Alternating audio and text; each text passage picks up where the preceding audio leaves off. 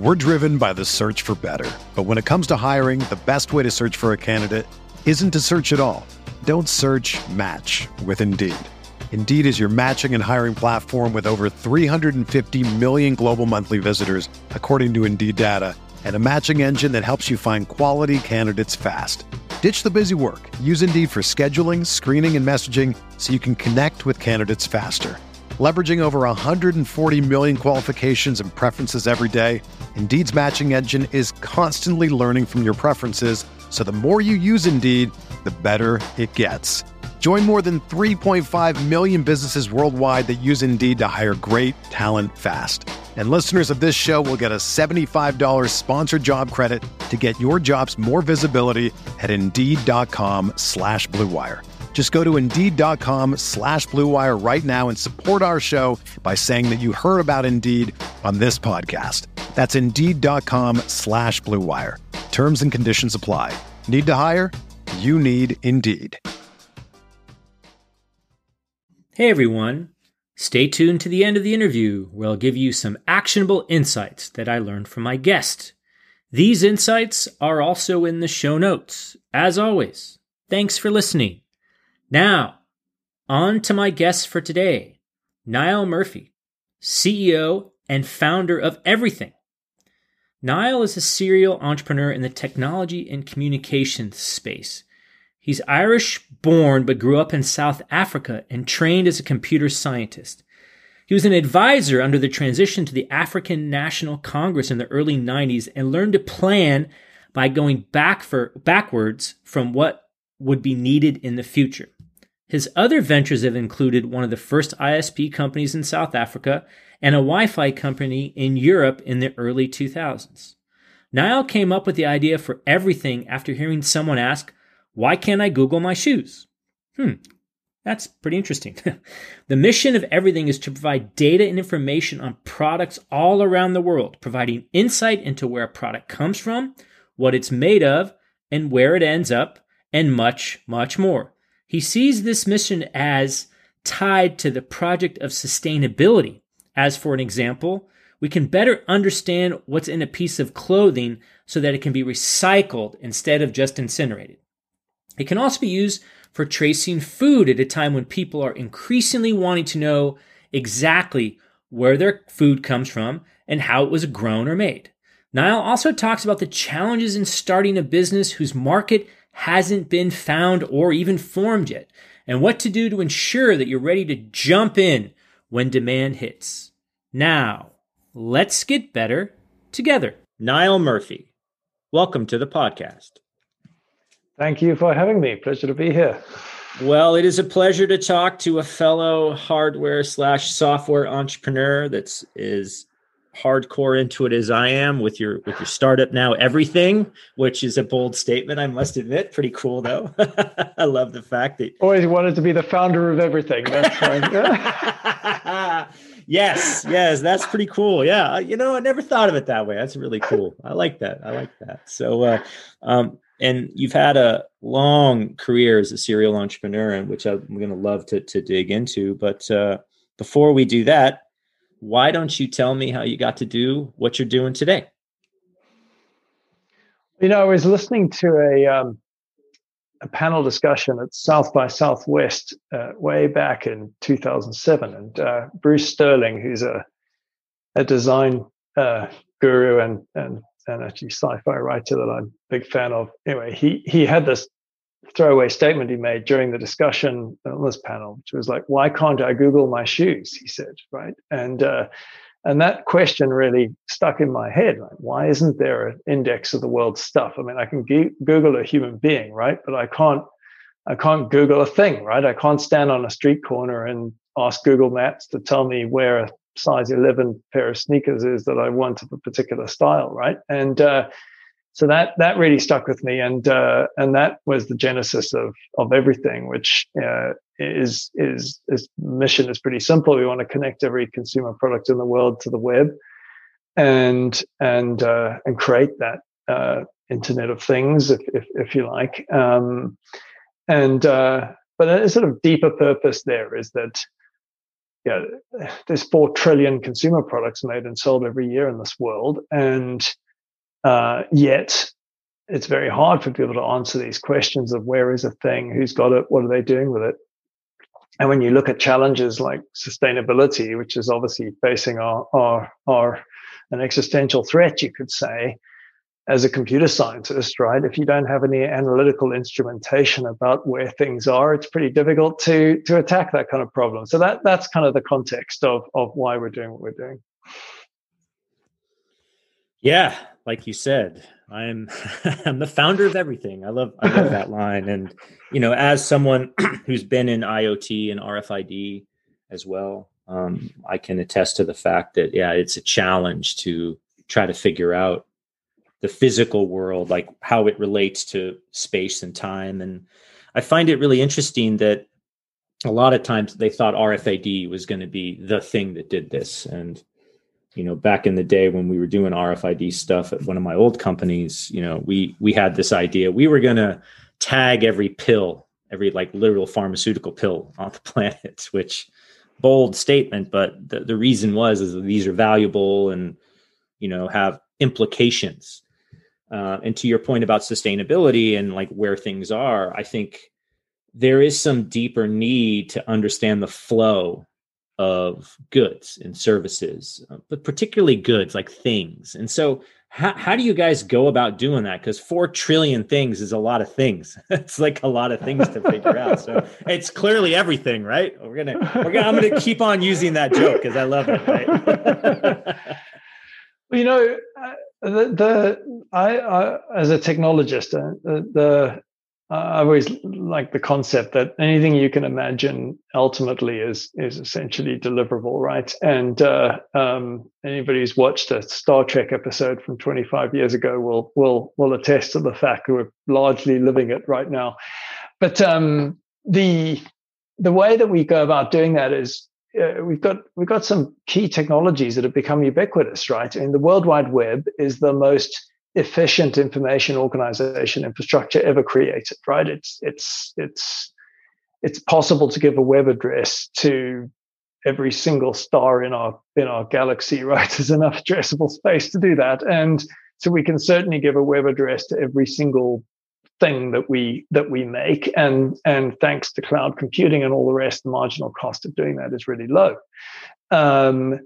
And so that's why the Web of Things that my co-founder Don Gennard invented at MIT, that is really that concept. Well, let's give an identity on the web to everything, because we can do that, right? And we can provide a digital identity to all things.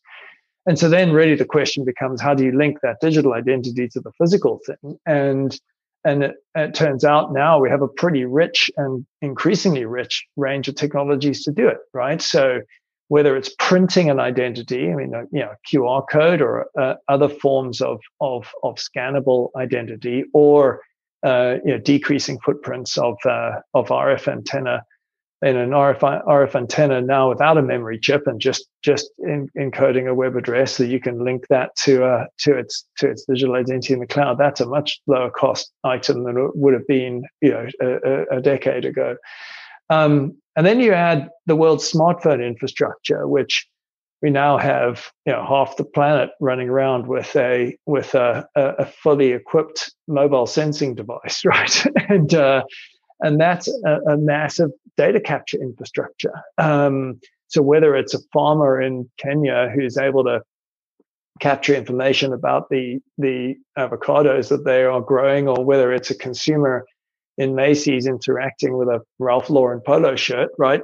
Both of those are able to capture data about things, and they can do that either with a Bluetooth interface or with a camera interface scanning a code, or with an NFC interface, for example, right? So that's made it possible to capture data at an unprecedented scale from things, right? So I don't think your aspiration of tagging a pill is unachievable at all. I think it's really just like, is it going to have an RF antenna on it? Probably not.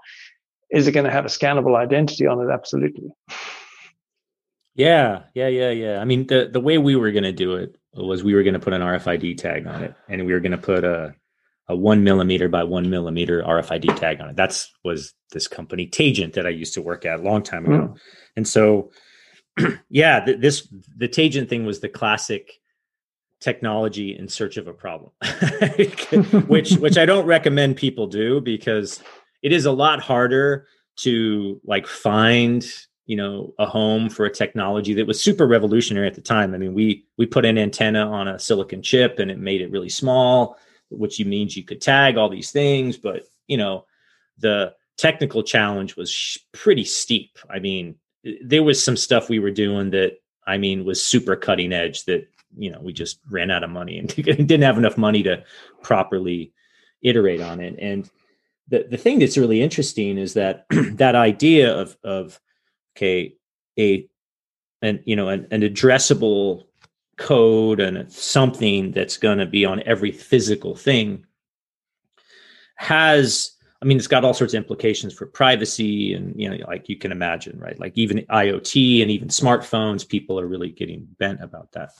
But I'm curious to know, like, have you always been fascinated with this kind of thing, or is this just something new, or kind of what did you do before you literally tracked everything?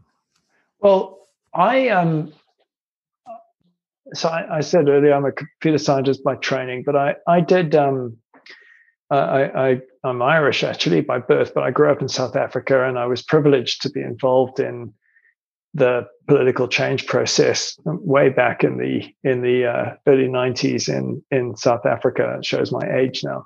But I got exposure to scenario planning and scenario thinking at that time, and future thinking. So I've generally adopted a philosophy as an entrepreneur, trying to think backwards, like what is an inevitable thing that is just going to be there, and then if that's an inevitable outcome, then let's think backwards to start a business to deliver on that inevitable outcome, right? So in everything's context, having listened to that statement by Bruce Sterling, it was like, well, clearly every product in the world is going to be connected to the web. It's more a question of when rather than if, and so let's invest in that. Before founding everything, I'd co-founded a Wi-Fi company in the early 2000s called The Cloud, which became the largest public Wi-Fi operator in Europe. But that was started on a hypothesis that the mobile internet would become a thing, and that Wi-Fi technology would play a key role in that. And I can remember having a rather bizarre conversation with some executives from McDonald's in the early 2000s who said, nobody will ever use a laptop in a McDonald's. Why would they do that? And then a couple of years later, we were cutting a deal with McDonald's, right? Of course, yeah. But I think. Oh.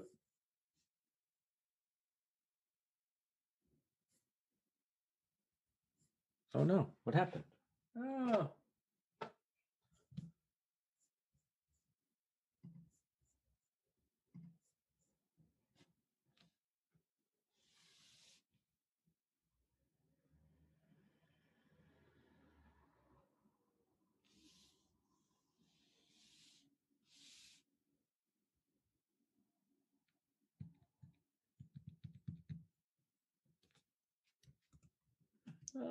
Oh, there we go.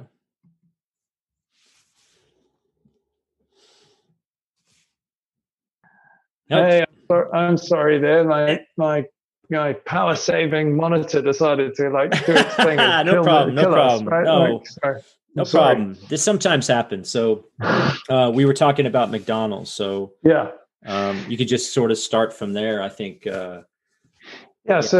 So, and I think, as I said, I like to invest in these inevitabilities, and that notion that every McDonald's obviously would become a Wi-Fi hotspot. So, I think that's an important way of both rationalizing a business and actually how a technology might play a role, right? Is to think of it in a kind of a real world way, and then look for. I get confidence in the fact that it feels like something's inevitable. Now, it still means that you've got to, successfully execute against it, right? You've got to be able to. It's not just going to happen, but if one feels that context of what it is that you're delivering is maturing, then I certainly get a lot of comfort from that. And any business I built before founding the cloud, I founded an internet service provider in Southern Africa, and that was obviously the internet was going to map out, but you can say obviously in hindsight, right, at the beginning of these things, it isn't necessarily so obvious, right? But that's the way I've kind of gone about it, right? And then just if you believe in that vision, then just start doing it, just go after it. That's my philosophy. Yeah, no, that's actually a really good point about like coming up with ideas for a business, or like as a young entrepreneur trying to figure out, okay, what marketplace am I going to be in that's going to eventually grow into something that's actually going to matter, right? I mean, this was part of the challenge that we had at Taegent. I bring Taegent up because we were so ahead of the curve on this, tagging all these pills and these small, really small RFID tags, that RFID at the time was just not going anywhere. I mean, even to this day, it's not as ubiquitous as Bluetooth, Wi-Fi, cell phones, and even some of the other technologies. And part of the reason was it inevitable that this technology was actually going to be useful to people? And for a lot of times people are like, well, I just use a QR code or a barcode. I mean, for a long time, even QR codes were like, what do you need these things for? And then all of a sudden COVID hits and everyone's got a QR code for their menu. And you're like, oh, well, this is why, it's nutty, but. Yeah, but I think that people confuse often a technology with being a solution, right? And in building a business, and customers don't buy technology, customers buy outcomes, they buy solutions. So it doesn't mean that you shouldn't build a technology, and clearly technology allows you to create differential solutions, but it's a big difference between having a technology capability and innovating it, and there's perfect opportunity to build value in innovating a technology and figuring out who's going to want to buy it to create solutions, or realizing you've got a technology and then saying, well, what kind of solution can this technology contribute towards solving, and then centering on that. In the world of everything, I've talked about connecting everything to the web and digital identities in the cloud and so forth. Those are all technologies, and there's a nice vision of every product in the world connected to the web, but that isn't a solution, right? The reason we should do any of that is, for example, the counterfeit economy of the world's consumer goods is a $1.3 trillion economy, right? Yeah. And basically that's a big analytics failure, right? So companies want to be able to counteract that problem, right? Or people want to be able to recycle goods, but you can't recycle a good if you don't know what it's made of, right? That's why we incinerate 70% of the world's waste clothing, because it's too expensive to sort it, right? And we don't know what it's made of. So those are kind of solution areas that are important to attack, and the technology gives us the ability to attack those solutions. Yeah. I mean, that was interesting that you talked about counterfeiting, because one of the things that people were looking to use the Taegent technology for was to make a pedigree, so to speak, of a good, like luxury good, because everyone knows that the same factory that makes the luxury goods during the day makes the knockoffs at night, roughly, with some, people just sort of know this. And part of some of these luxury brands didn't care, because they're like, oh, it just makes our brand better. But as time goes on, it's going to be a hard thing about, oh, is this really real? I mean, you see this with this new NFT technology, right? Who would have known that these non-fungible or non-fungible or whatever tokens would be so huge? But then you see the real kind of value in having a unique digital identity that you can authenticate to be like, yeah, this is really what this is. I mean, and you could see this apply to pretty much everything, even like a parcel of land. Like I just bought a parcel, I just bought a parcel of land, and I had to go through a title company, to like validate that I had the rights to it. And I'm looking through all this paperwork, and some of the stuff was back in the 1920s, and it took weeks and weeks and weeks for them to figure these things out. And I'm like, really? Like, this is silly. The whole of our commerce environment is dependent upon this ability to have possession and to prove possession, or to prove that the thing that you're selling is the thing that the person wants to buy, and so forth, right? So, whether it's a high value item where you want to be able to substantiate that you own it, and therefore you can sell it, and somebody can have a guarantee of possession. That's one thing, and that's obviously where NFTs can add a lot of value. Or people want to know where something came from, right? I mean, in food, as we know, there's a tremendous amount of lack of transparency in the food space, and people are becoming increasingly concerned about what's actually in this thing, right? Yeah. And so being able to, there's only so much information you can fit on the ingredients label of a package. So now it's possible for us to capture all this traceability information and prove that this particular fish was farmed in this location and got to you like this, and this is the carbon footprint of that, and so forth. And I think that's becoming really, really important to consumers, and obviously regulators and so forth. And that's where traceability of everything in the world is going to create more value, as well as more efficiency and more trust, right? That's ultimately what people want to have. Yeah, they want to know that what they're buying is what they think it is. And it's interesting. Yeah, interesting. And if you look at the secondary market, right? I mean, just to pick on the clothing industry, right? The secondary market of apparel in North America is growing almost 20 times faster than the primary market is, right? And the biggest single friction in that market is the ability for people to have confidence that if I'm buying a secondhand Ralph Lauren bomber jacket or Levi's pair of jeans, that they're the real thing, right? So we've been doing quite a lot of work with the World Economic Forum and a consortium of other parties to be able to show how digital identity can be used to authenticate items in the secondhand market, so that people can have that confidence, right? And that helps the secondhand market create more value. Consumers will pay more for an item if they know that it's the real thing, because effectively they're discounting it for the fact that there's a low trust.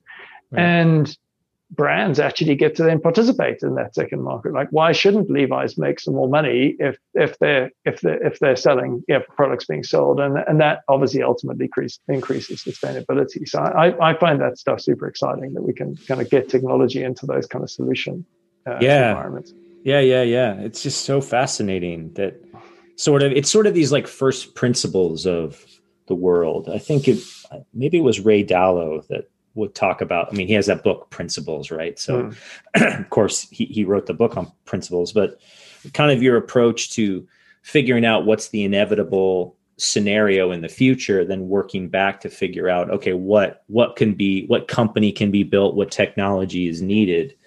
I think that's a really good approach, because a lot of times, a lot of entrepreneurs, especially younger entrepreneurs, will be like, oh, I'm in the game, new to the game, and I'm just going to scratch my own itch, which is fine. Like, oh, I need to build this thing because I have this problem. And that's a great thing to do. But if that's not part of a bigger trend in the marketplace, I mean, this is how venture capital people think, right? They don't necessarily care about your technology, your company. They're looking at the broader market trend. I think they probably take your approach, like what's inevitable, and then work our way back, and what company should we invest in? And it could be they're going to invest in 10 different IoT companies, because no one really knows which one's going to win.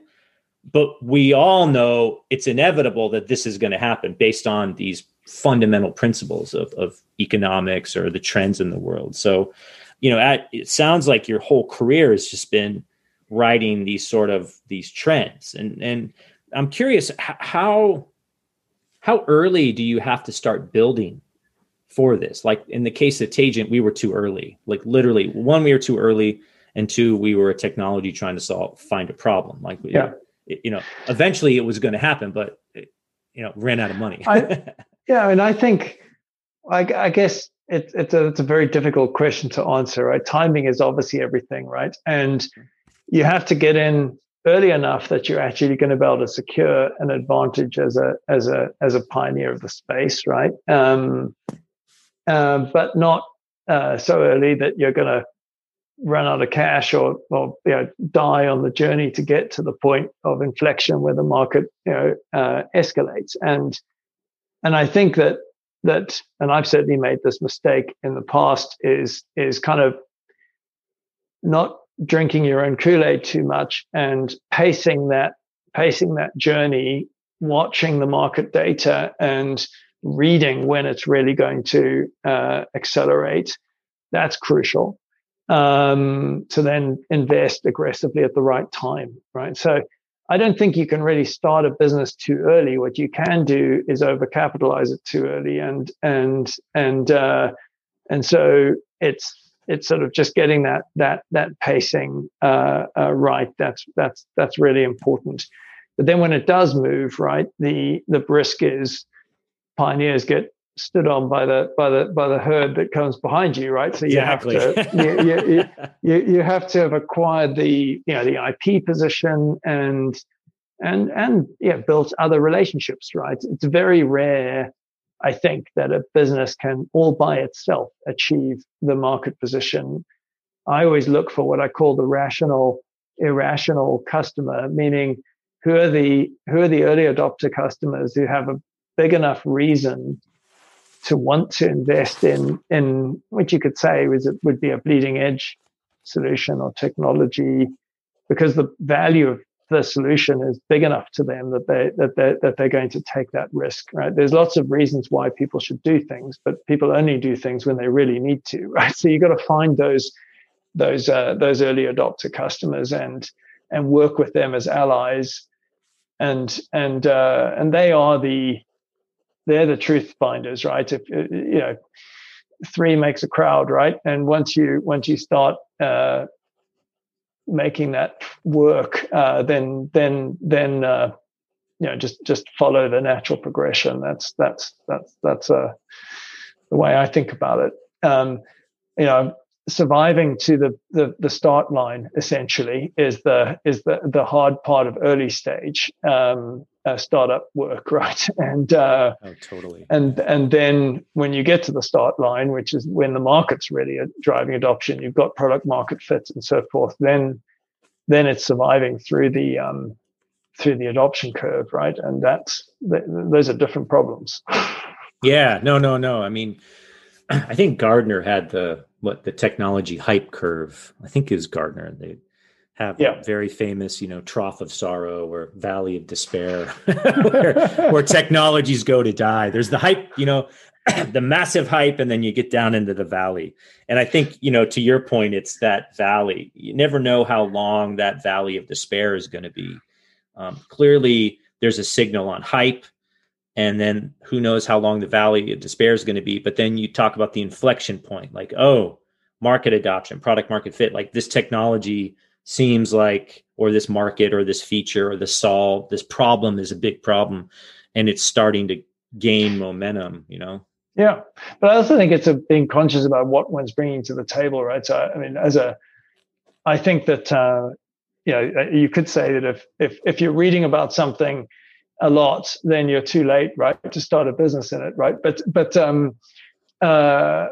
I do think that there's a lot of innovation in just the interface to new technologies, or the interface to new solutions, or just actually the effective marketing and sale of them, right? So productization is a completely different art to actually technology development, and there's a lot of value to be added in those environments, right? So, what are those competencies? What are you actually selling? Are you selling a technology, or are you selling the productization of it, right? I think it's important to understand the answer to that question, so kind of what type of business you're building.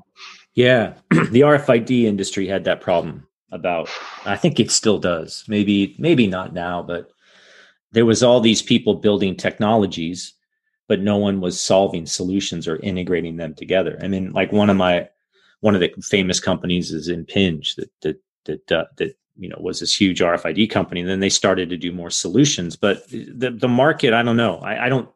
I use RFID as an example just because it's part of the Internet of Things, and it sounds like more smart home Internet of Things and kind of Bluetooth enabled location and all that stuff is taking off faster than this RFID stuff. That's these small tags that are quote unquote cheap, and barcode replacement that no one wanted to replace a barcode. They're like, it's good enough, right? And I think this is the kind of the nut to crack, especially when you're a technology focused company. You were spot on when you talked about what's the customer pain? What solution are you providing the customer? And to pull the ego out of like your prowess and technical competency and building cool stuff, that I think is the art that's hard to do. And then having the discipline to say, we're too early, we're too late, like how do you have like certain metrics that you kind of watch? Like you mentioned, if you're reading about it a lot, it's probably too late. Are there any kind of leading indicators or indicators before that sort of start to show, okay, this thing's going to start to take off? Well, I guess this is maybe a bit of a boring answer to it, but I like to analyze all of the unit economics, really understand the value that the solution can create, right? So if you look at, I'll give a really specific example, right? So customers, as a brand today, is spending a certain amount of money through digital advertising to acquire customers, right? So it costs you a certain amount of money per customer acquisition, a CPA, right? That's a pretty obvious metric, right? Mm-hmm. So if I'm going to put a digitized label on a product, and I'm going to have a consumer interact with that product, and that's how I'm going to acquire that customer information, does the cost of putting that label on that product and operating that capability, is that lower than the cost of a digital ad, right? That's ultimately the business case. All of the enabling technologies are just the ingredients to facilitate that outcome. And that's what's really important to analyze, right? And the answer is yes. Today, for a connected pack, that saves money to the customer. And I think that's the thing to keep oneself honest, is to say, is the business case or does the business case of these use cases stack up, right? And or does it not? Now, if you go back, 5 or 6 years ago, did some work with Mondelez. At the time they wanted to digitize some chocolate bars for a particular type of capability, and it did not make sense. The increase in cost per chocolate bar to add the digitization at that time, and the slowdown on the run rate of the production line, whilst it was cool from a technical standpoint, it didn't make sense from a business and operational perspective. Now that's changed completely, right? High-speed digital printing and line serialization has moved completely now. So now it is economically feasible to do that. So it wasn't like the component technologies didn't exist; they did, but putting them together was just too expensive relative to the business case, and that's shifted. So that's what I try to follow, is like where are we in terms of the economics of the outcome business case? Does it make sense? And keep tracking that, right? And determine whether you're at a tipping point or not.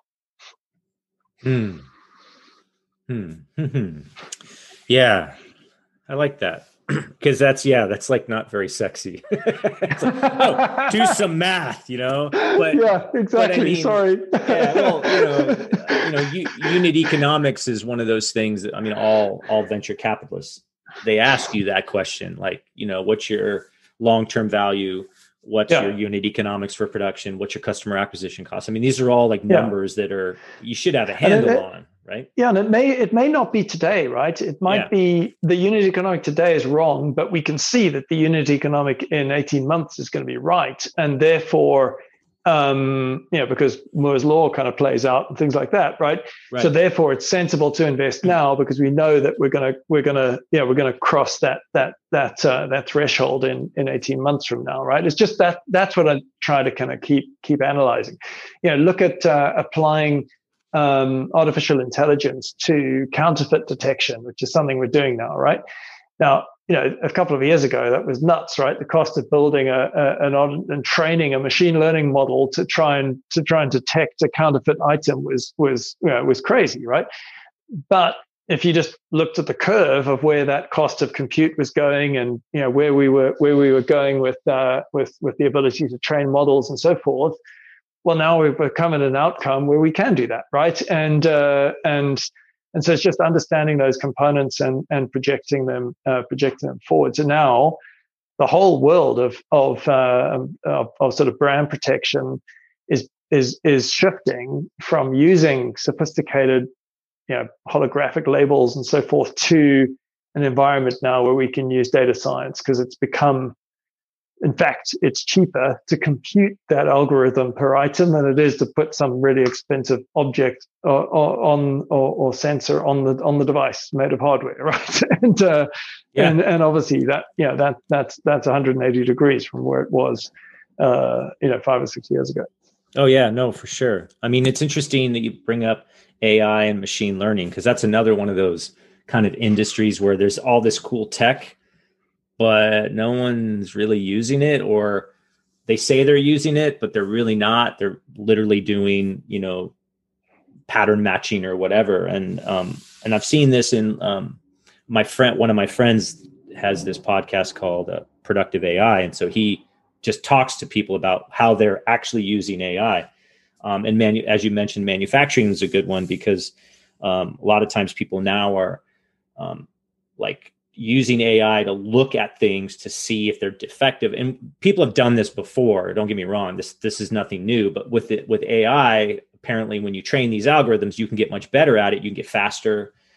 You can increase the quality, but more importantly, to your point, you can also identify things. It's kind of like a digital footprint or a fingerprint. Sorry, not footprint. And I'm just curious, how do you see these, the convergence of digital identity and some of these machine learning and AI platforms? Because a lot of entrepreneurs, they look at the broader AI ML market and they're like, oh my gosh, this is huge. Everyone wants to do this. But then again, I think it's in the hype. It's hyped pretty hard, right? Like there's really not a lot of concrete evidence that this stuff works. I mean, you got to shrink things right down to really specific problems, I think, and focus on those really specific problems. And it's really then is that problem, to a point you made earlier on, are there enough people with that problem that's a market, right? But in what we're doing and everything that's firstly using digital identity, that gives us an ability to generate data about things. Where are they in the world? That kind of information, right? Next, you kind of want to when you're using crowdsourcing for data generation and so forth, the data you're getting is perhaps a bit noisy and a bit patchy, right? Because guess what? Not every consumer scans every product they get their hands on and so forth, right? And so this is where AI can allow us to fill in some of those gaps and clean up some of that data, because there's enough correlations across all of that you can actually draw some really interesting patterns. And so that's one thing, is that you can use AI to solve noisy data. I mean, Google's been doing this for years in search capability, right? And then the second area that we're starting to use this to. So I talked earlier on about counterfeit products, but one of the other big challenges is parallel trade or gray marketing, right? So the cosmetics industry, for example, suffers tremendously from gray market, right? You're buying a lipstick and it's not supposed to be in the store that you're in. Somebody smuggled it in from Mexico, or whatever the case is, right? And there it is. Now you can use AI by collecting samples of traceability information from around the world, we can actually build some predictive algorithms to detect or suggest where parallel trade risks may be arising, right? And in fact, where they may have originated, right? And so kind of think of it as like cyber sleuthing, basically, I suppose, by looking at where all the breadcrumbs are lying, right? And those are kind of areas of application. So, I think the technology is super powerful, but then you've got to focus it in on real specific problems and say, where does this add some value, right? And in the world of data aggregation, where you've got gaps or you've got noise or you've got incompatibilities of the way people describe things, I can tell you in the clothing industry, the number of ways to describe a white T-shirt is quite extraordinary, right? And so you kind of need an AI capability to reconcile that. Yeah, it kind of makes sense of the world. Yeah, there's an idea for everyone out there, like a shirt classifier for AI. I mean, this stuff just fascinates me to no end because, I do use machine learning for on this podcast, like for figuring out like trends in the data. Like, well, what do people talk about? I've used some real simple stuff. Like I'm no expert. I'm geek out on it, but it's this whole concept of like experimentation and doing like what you're interested in and then figuring out, does this apply? What does this apply to? So, me looking at machine learning and artificial intelligence is just from a pure curiosity point of view, knowing, I think to your point, knowing that in the future, this is going to be important. I don't know when, like, I don't know that gap, but we all know it's going this way because it has to. It just has to. There's the amount of complexity in the world is expanding. There's lots and lots of opportunity. It's like only a matter of time before people figure this out. Just like people figured out how to use a cell phone or people figured out how to, use computing, the famous quote from the old IBM CEO, like, we only need like 1,000 computers in the whole world. Yeah. but I think you're touching on a really important entrepreneurial theme, I think there, which is about experimentation, right? You've got to kind of get going with something and often, and I think engineer entrepreneurs are guilty of this. They often have a sort of grand, rigorous plan that they've figured out, right? And then the real world comes along and annoyingly disrupts it, right? I think it's really annoying. But I think you've got to be able to adapt, right? I mean, Picasso said that he starts drawing and then a picture happens, right? He doesn't think about the picture first, right? And it doesn't mean that you don't have a strategy and you don't have a plan, but you've got to recognize that adaptation is at the end of the day that's about finding fit, right? And so I know everybody says fail fast and so forth. What that really is about is not absolute failure. It's about continuous course correction and adjustment, I think, right? And just like learning from what you hear and what you see gain adoption. Yeah, no, it's so I'm glad you brought that up. That's a really important thing about being able to adapt and zig and zag. That's especially engineers. When you said that, it stung a little bit. Like, that's me. I was actually talking to someone before I got on the call with you, and he was saying the same thing. He's a great techie guy. He's got this product he's working on, and I'm kind of like, yeah, well, maybe this summer you should just spend, maybe promoting. Well, I got all these features, right? I go, man, it's good enough. Like, get out there in the world and, because it's what you're comfortable with. I mean, you always revert back to your training. You never really rise to the occasion. You fall back to your training. And through training, you can get better, right? But like, you're right. Like, how are you going to adjust and move and stuff? So, well, I think that's where if you spend time selling, which we think every entrepreneur has to do, right? But like that's where you learn fast, right?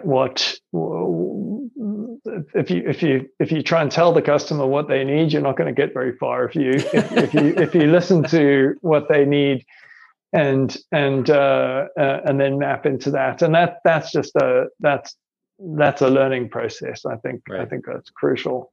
Yeah, so I certainly try and spend a significant proportion of my time in engaging with the market, so I can understand where the market's at, what customers are really saying, and then how does that feed back to what the company thinks it wants to do, right? And and how it thinks it wants to do it. Totally. So what advice would you give the next generation of entrepreneur? Get out there and get on with it. I think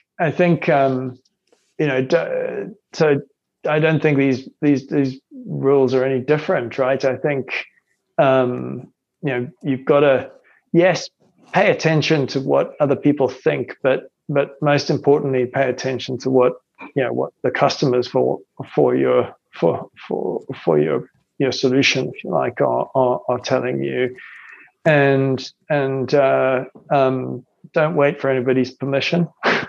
go and just go and do it, and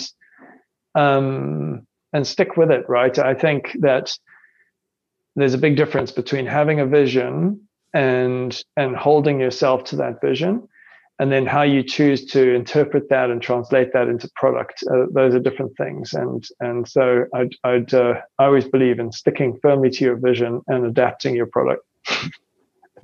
So stick to the vision, adapt the product. I like that. Well, Niall, thank you so much for being on the show. This has just been so, like I told you before we started recording, I don't get to talk to many hardware and software entrepreneurs. I'm trying more and more to like actively get them. But there's thank you. It's been a pleasure to talk. Yeah, there's just more cool things going on in this space. I mean, I think again, you're at the point, like you said, there's this inflection point. And who knows exactly where it is, but you get the sense that it's starting to inflect a little bit more. Like back when I was doing this RFID stuff, we had no idea. No one knew. Like, again, technology going after a problem, which in some cases works out and in other cases doesn't. But yeah, thank you so much for your insights. It's just been great for someone that's like been the serial entrepreneur and sort of has these kind of heuristics and thoughts and processes. So thanks again. Well, thanks for doing this. You deliver a lot of value to a lot of people. So much appreciated. Thanks, Niall, for a great interview. Now, as promised, here are some actionable insights that I got from my interview with Niall. Just get out there and get on with it, Niall says. Don't wait for permission. Now, we hear this a lot, right? You just got to go out and see what's going to stick, figure it out. Niall also advises that you stick with your vision, but be ready to adapt and overcome certain challenges. You might need to change your strategy or product, but keep your vision always in mind. And I've heard this one a lot as well, like the grand strategy or the big vision of where you're going. You may zig and zag, right, as you get there, but always have that vision in mind. It's basically your why. Try to be a pioneer, but be careful not to overcapitalize too soon. Read the market and make sure you have enough to keep you going until the market opens up. This is particularly important if you're building something that doesn't really have a market yet, or there's inklings of the market, or you really don't know when it's going to take off. And I'm fully guilty of this many, many times. So this one's especially powerful for me because I have done so many startups where there was really no market for it yet. So there we go. Those are the actionable insights I learned from my interview with Niall. Thanks for listening, and we'll talk to you next time. This is the story of the one. As head of maintenance at a concert hall, he knows the show must always go on. That's why he works behind the scenes, ensuring every light is working, the HVAC is humming, and his facility shines. With Grainger's supplies and solutions for every challenge he faces, plus 24/7 customer support, his venue never misses a beat. Call quickgrainger.com or just stop by. Grainger, for the ones who get it done.